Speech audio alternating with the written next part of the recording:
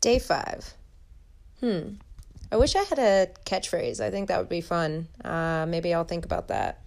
Today, we're going to talk about sales. The dirty word. The word that everyone is afraid of becoming a salesperson or salesy. Yes, it's a negative word in a lot of people's minds, but what I think most of us don't realize is that every moment and every day of our lives, we are salespeople. We are selling what we are up to. We are selling what we care about. We are selling ourselves. And I think the world could stand to realize that what they say impacts everyone around them. For example, my roommate is super passionate about politics and food. So much so that almost every day he's explaining what he's watching, why does it matter, in showing passion, in showing why it affects everybody. And at first you just kind of think about it and you're like, well, that's not my medicine, that's not my stuff. But over time, when someone is consistent in what they believe in and has a consistent message, it starts to break through the boundaries and walls that we have up.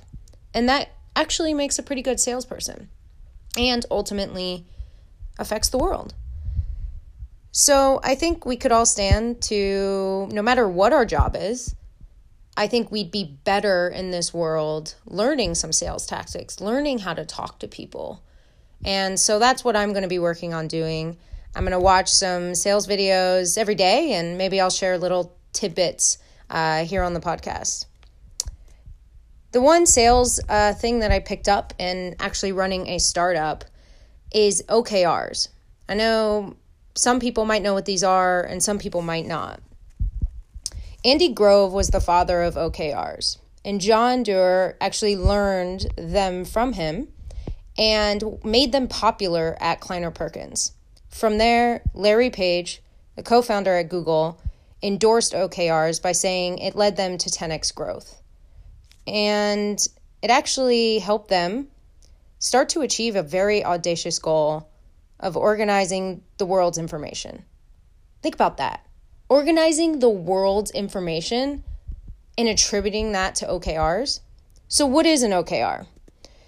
Well, an OKR is objective and key results. And what it is saying this big goal of we're going to organize the world's information.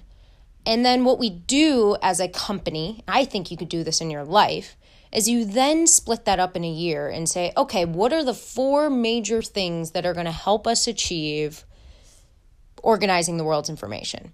Maybe one is building the best platform for people to want to put information into.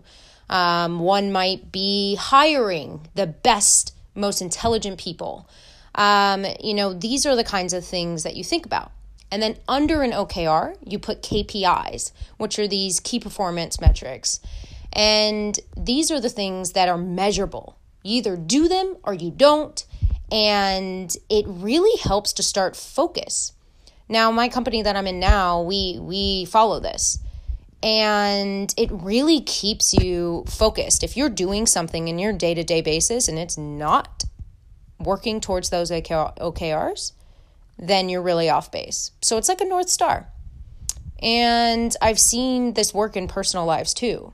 So if you have a goal, check out OKRs, check out the book, The One Thing, and tell me what you think. Well, I hope this helps, and I'll see you guys tomorrow.